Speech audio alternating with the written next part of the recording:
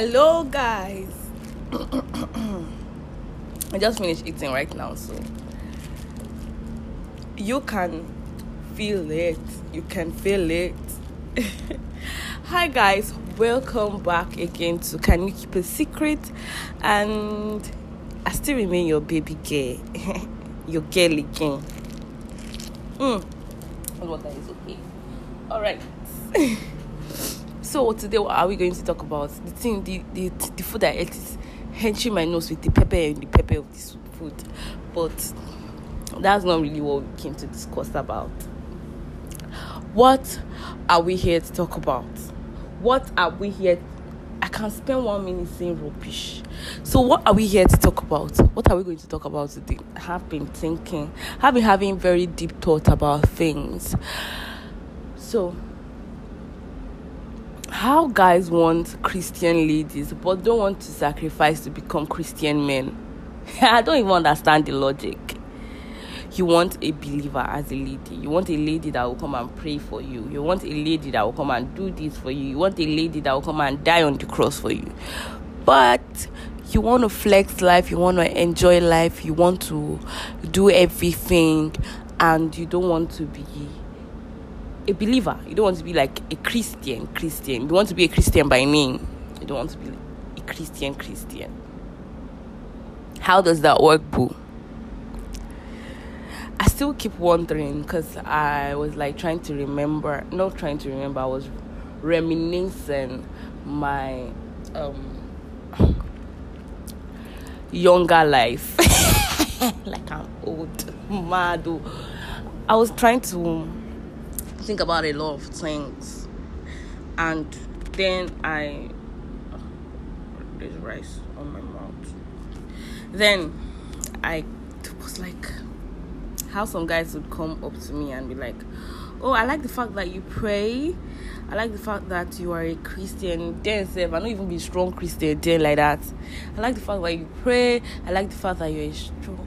And is there something like strong and soft Christian? I believe you are either a believer or you're just a Christian by name. I don't know. I would like to have a discussion on that. If you would like to have that discussion with me, please raise up your hand and send me a message. Is there anything like a strong and a soft Christian? So he'll be like, oh, I like the fact that you do this. I like the fact that you do that. I like the fact that I need a woman that can pray for the family. I need a woman that can do this. Ladies and gentlemen, I just want to bring this to your imagination and to your what they call this thing in English, to your concern. If it's wrong, I don't care. I want to bring this thing to your front of your table. That ladies, a man is supposed to be the priest of the home. If a man wants to marry you because he wants you to be the priest of the home, please, ma, run away. Because yeah, a lady can be the priest of the, but the priest head, I mean the head priest, the high priest, the babalawo of the house is your husband. Is the man. So when a man say he wants you to come and do this, it even saves you from so many prayers that you keep praying. I see Nigerian women coming to church. Why a number of Nigerian? Because our men, we go to the bar and want to come and drink. No problem if you want to come and drink. But how about you kneel down as a man and pray for your family? Some men cannot even remember the last time they have kneeled down to pray for their family. And you having a problem in the house. You're having this kind of ancestral problem. Your ancestors don't want you to rest. And something that a priest, the high priest of the house, the babalawo of the house, was supposed to come and stand up and raise up his hand and say, oh, as the high priest of the home, I command this thing to stop in the name of God. Don't talk. Oh, the babalawo, that's what the enemies will do. But as a woman, you say, oh Lord, my Father, my fire, the place in my husband's place, the place in my place, the place in my children's place. Hey, wahala voice. You have tie wrapper and wear face cap. That is a real problem. Because, dear women, ladies, he has to be praying for you. Sometimes you have to be sleeping and be stretching on the bed, and he comes in and he says, "Oh, see my baby girl sleeping," and he be like, and he kneels down and prays for the family and prays for you. Yeah, relaxing. He's doing the high priest job.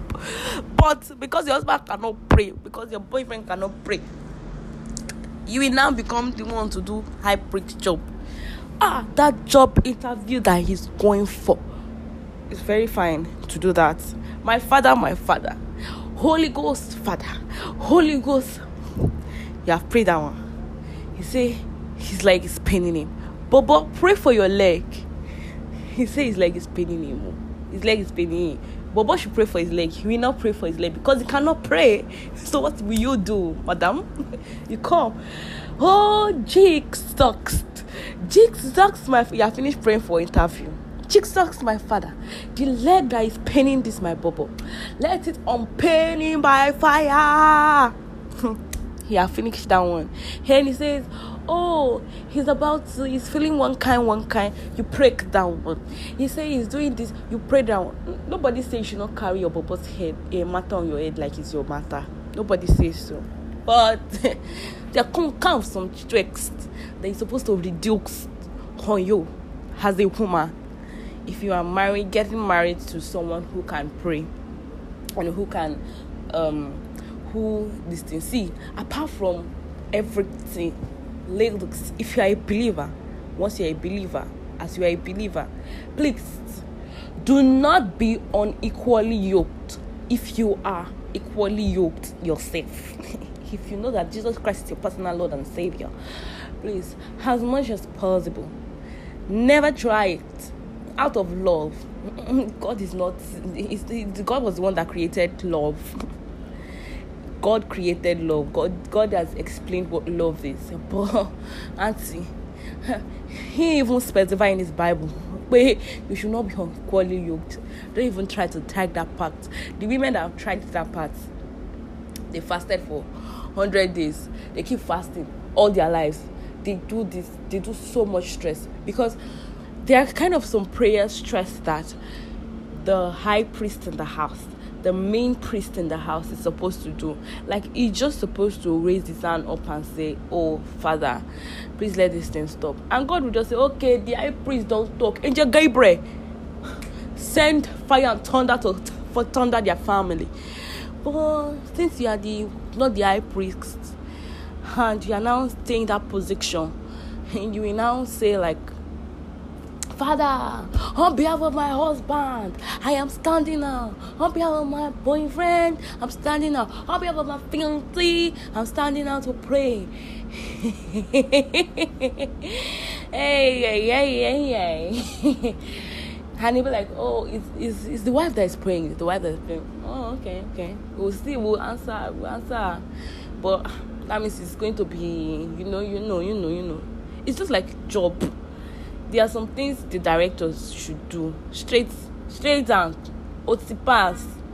But when the people from the under want to come and do it, you will not be passing through different protocols before making it pass. That is how it is. But the man in his position is supposed to. There are a lot of things that will be off your head as a woman when he resumes his position. So, in a nutshell, all I'm trying to say is that you should not be unequally yoked. I'm not saying more than that. So, guys, that's the next thing. When they are coming that because you're a Christian woman, please remove your slippers and run away. Don't come and kill yourself with plenty prayers. Dust sticks and run away. Because the man that God appear for you, they are men that can pray. They are men that are ready to take up their position. Wait for the right one. So that's what I'm trying to say, guys. I hope you enjoyed this thing. It was just a random thought out of eating, just bumped in my head. See ya, guys. And I think I should bring someone to really expatiate on this topic. I'll try to do that, and I'll let you guys know. Bye, guys. Thank you for listening.